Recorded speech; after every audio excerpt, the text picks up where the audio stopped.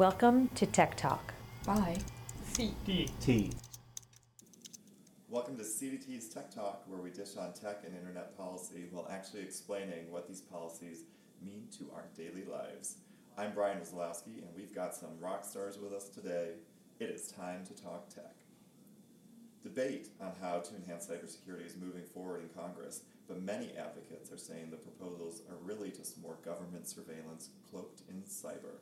We'll explore how increased information sharing between the government and the corporate sector may lead to the NSA having even more information about you. We'll also be talking about how copyright mixes with cybersecurity research and explore why you should want good guy hackers finding security flaws before the bad guys do. We've all seen the headlines of massive breaches from Target to Anthem, and then the even more disturbing breaches at the U.S. Office of Personnel Management. Congress seems ready to act, and their response is cybersecurity legislation that would mandate increased information sharing between the federal government and corporations. Makes total sense, right? Not so fast. We have Greg Nojheim here to tell us more about the proposed legislation we are seeing and why so many civil liberties advocates are concerned about what's moving forward. Welcome, Greg. It's good to be here, Brian. You're just back from the Hill fighting the good fight, right? That's right. So I would like to talk about CISA, is that how we're saying it these days? CISA, the long name, the Cybersecurity Information Sharing Act that is moving through the Senate. This seems to be the most prominent cybersecurity bill moving. You've called it a cyber surveillance bill. Why is that? You know, it's not just because CISA rhymes with FISA. Oh, that's good. It's because this bill makes it so that whatever the government gets for cybersecurity reasons from a company, say the company wants to share indications of a threat that it's seeing, the government can turn it to surveillance uses. It can use it for criminal investigations. It can use it for criminal investigations that have nothing to do with cybersecurity, carjacking, kidnapping, a drug running with a gun. I mean, these things have nothing to do with cyber, and yet the bill preempts all law and permits companies to share these cyber threat indicators that will include pieces of personal information from communications you've sent or received. It permits the companies that handle those communications to share that stuff with the government, and then it tells the government you can go ahead and use it for non-cyber reasons. That's why we, and I think most of the civil liberties groups, are calling it a cyber surveillance bill. Well, on first blush, some of the things you just said, I'm like, oh, well, if you have the data, why shouldn't you be able to use it for carjackings and whatnot? What's the problem with this? Really, why is this a problem? Normally, when law enforcement wants to investigate a crime, if it wants the contents of your communications, and sometimes the cyber threat indicators will have pieces of content. If it wants the contents, it's got to go in front of a judge, get a warrant, and prove probable cause. Here, the company can just share the information even for investigating those crimes, because that's what the bill allows, and then bypass the warrant requirement. I think that's not what people have in mind when they hear cybersecurity bill. It's certainly not what we have in mind.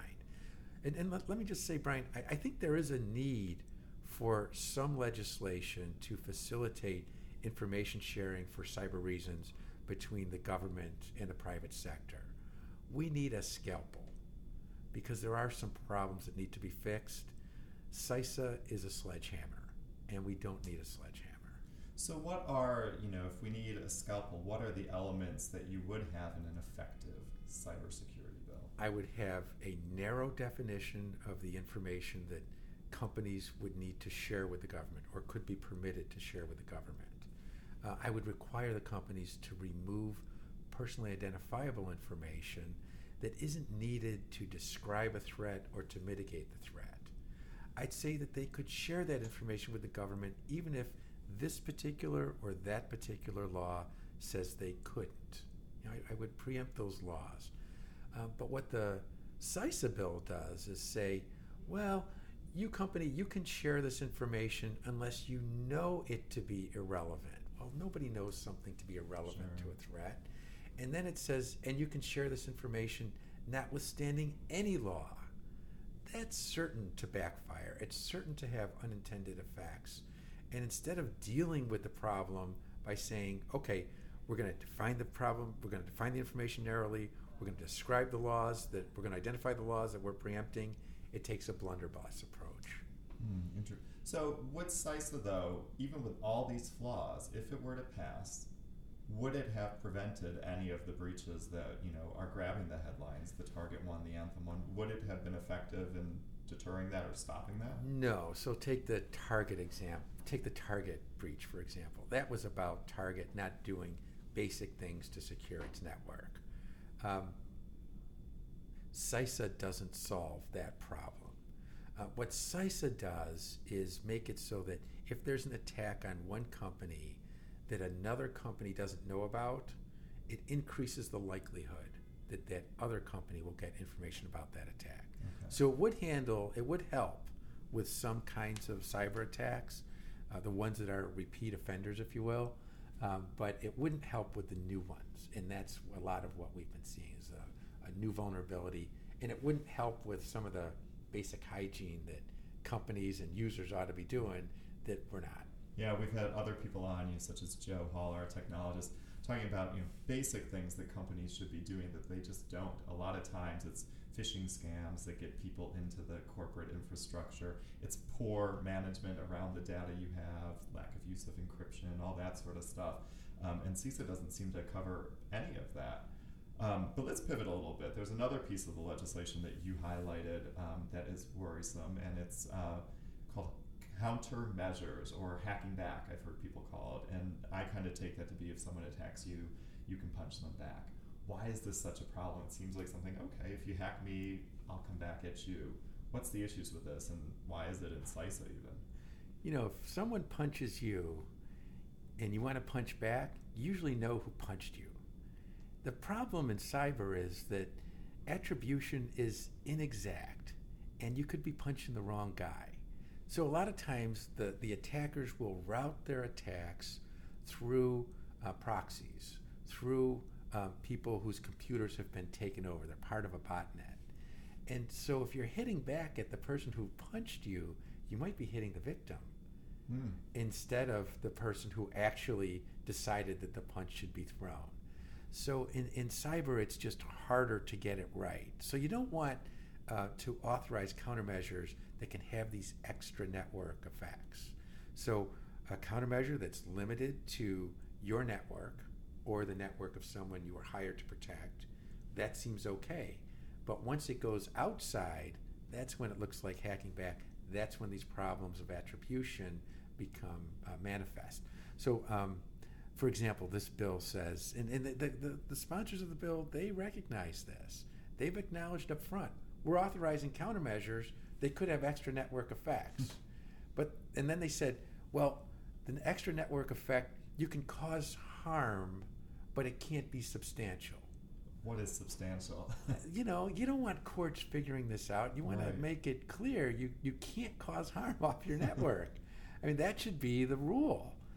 But that's not where the bill is. So we're very worried that, again, in preempting all laws, including the Computer Fraud and Abuse Act, Congress is going to be authorizing hacking for bad reasons that the bill is really designed to prevent. Wow, it seems as though Congress is putting up a proposal that's really not going to address any of the situations it's trying to cover. So when we get to the next phase, we've covered a lot of grounds here, and you've kind of hinted at this. If it gets to a pass, and from what you've said before, it looks like this is going to move forward on some level. What are the amendments that we're hoping to see or that are needed to make this at least a pill that could be swallowed? So one good amendment would be an amendment that says if you're deploying a countermeasure, you can't violate the Federal Computer Fraud and Abuse Act. You can't authorize, we're not going to authorize hacking back. Another good amendment would be to narrowly define the personal information that can be shared. Another good amendment would be to say, look, if the companies are going to be authorized to share this information with the government for cybersecurity reasons, the government has to use it only for cybersecurity reasons. No surveillance bill in cyber clothing. Another feature of this bill, Brian, is that it says that once a company shares information with one agency of the government, that agency has to immediately share it with the NSA and with other agencies of the government. You know, I don't think that the NSA needs everything that's coming in a civilian program, and yet this bill requires it. That seems ill-advised. It requires also that the information be shared immediately with the NSA. Sometimes working a privacy protective measure takes a moment. If it takes a moment, the bill ought to allow for that moment to be taken, but it doesn't. A good amendment would be to allow time for privacy when it takes some time. Yeah, and I think, as you're talking about this, what really resonates for me is the type of data that is collected in these cyber incidents and the people. So let's just use like a retail one. You and I shop at Target, so why would we think that our shopping at Target, suddenly our information is then in the hands of the NSA? I understand what you're saying in terms of, the information being used for carjackings or different types of crime, but that means our data's with the NSA, and that just doesn't seem right. Right, and then what are they going to do with it? Right. So there is going to be, and I think there is a problem today. We're not adequately protecting networks, government networks, private networks. Information sharing could be helpful. So I think we have to recognize that and understand that there is going to be more information shared, and that really the job of CDT and other advocates is to make sure that in the new regime we limit the impact on privacy as much as we possibly can. Again, by narrowing the information shared and limiting the uses to which it can be put. One thing about this Senate bill is that it says that if the information stolen is necessary to describe the crime or is relevant to describing not the crime but the incident, then it can be shared. Well, wait a minute. Is that going to mean that companies are just going to routinely turn over that information when they don't necessarily have to? I think we have to be concerned about that. You don't want to be a victim twice, right? Yeah. Your stuff was stolen and it was taken, in the Target hack, it was taken by some thief. You don't want to be a victim twice because then it gets shared with the government as well. So as we send you back to the Hill to keep fighting the good fight, any last thoughts for us on cyber legislation? CISA rhymes with FISA. We don't like it. Perfect. Thank you so much, Greg. Thank you.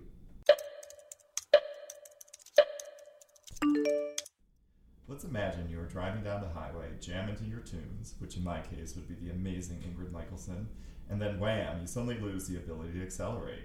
Your car slows down and you start to lose speed as a semi is bearing up behind you. Horrifying, right? Well, this scenario recently happened to a writer for Wired magazine, who willingly allowed two hackers to demonstrate how they could hack into his car system and truly take control. These two hackers found multiple vulnerabilities in the entertainment system used in the Jeep Cherokee and similar vehicles, and exploited them to take control of everything from the volume of the radio to the acceleration of the car. They shared their findings with the automaker, who has since recalled 1.4 million vehicles. So how could this story possibly be about copyright law? I have Eric Stallman with me today to help elaborate and explain. Welcome, Eric.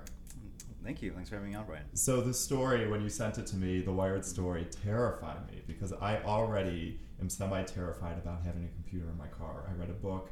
It was about the apocalypse and about like electromagnetic pulse and how like if that happens, your car won't work. So now I'm like, not only do I have a computer in my car that won't work if there's electromagnetic pulse, but now someone could hack me. This is very, very terrifying stuff.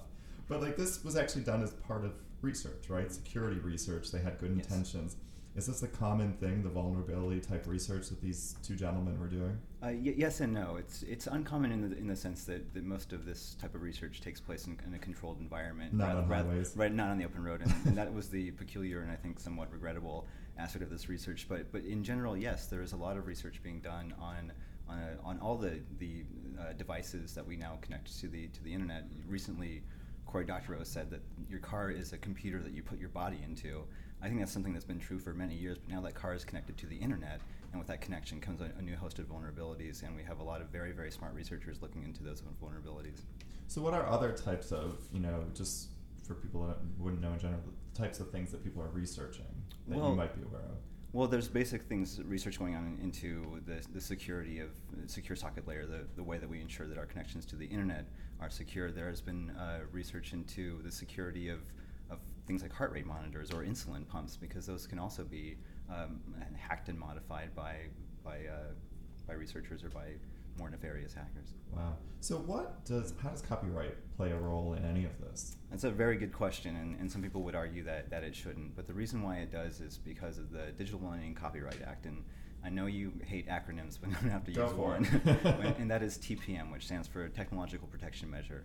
What part of the Copyright Act says is that if you bypass or if you circumvent a technological protection measure that protects a copyrighted work, you have violated the law. Regardless of whether or not you commit copyright infringement, so just simply doing that act has violated the law. And any researcher that's doing research on a system where the research is not authorized is going to be exceeding authorized access, and so sort of circumventing a TPM. And when they do that, they violated the Copyright Act. So that means that whatever it is, whether it be in the case of the car, the system itself is copyrighted material or intellectual property that is protected. Right. And then by going through the security system, you are infringing and getting into... Well, you're not infringing. This is a very peculiar element of this part of the statute, is that you don't even have to be copying anything or infringing copyright. The mere circumvention of the thing that protects the copyrighted work is a separate actionable offense. And because when you do research on systems where you have to bypass these measures, you're going to be circumventing them. You violated the DMCA. Okay, so CDT recently submitted comments to the U.S. Copyright Office on this. What are we saying in our comments? Well, we're saying a few things. One, we're saying that the existing exemption that is in the statute for security testing is insufficient because it requires you to get the authorization of the owner of the device or the network or the software. In a lot of cases, particularly in the case of open source software that's been incorporated to a lot of different software packages or devices, it's unclear who the person to give that authorization would be. And two, we're saying that this is really something that should be worked out by the security research community rather than by the Copyright Office. So we're asking the office to grant an exemption for security research. So then that exemption, in theory, would allow for the type of hacking, for lack of a better word, of systems, but would it create more of a system for kind of the reporting back of that research to whatever the entity is, whether it be an automaker or, who knows, platform? It would allow the reporting both to that entity and to the public. So this has been one of the main sticking points in this whole debate, is what is the appropriate way to disclose a vulnerability. Understandably, car makers or any owner of a network or software would prefer that you just tell them, and then they're the ones who handle the disclosure to the public. But in a lot of cases, what happens is someone will sit on a known vulnerability and not address it until it's already been exploited in the wild, so to speak. And so part of what the security researchers are looking for is a safe way to be able to inform the public and other parts of the research community so they can act on and fix these vulnerabilities. Because one of the most powerful things that security researchers can do is share information with one another so that we can address these things more expeditiously. Absolutely. So what do you think the chances are of the Copyright Office actually doing something around this and making the changes we'd like to see?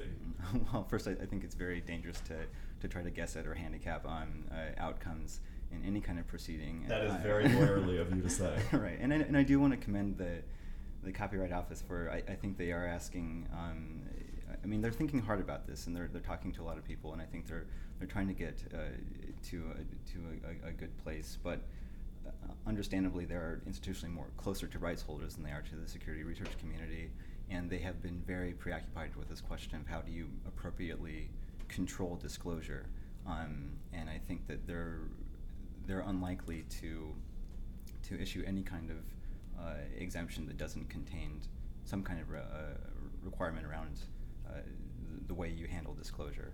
And I think that could be problematic for the research community, which would rather sort of self-regulate that question.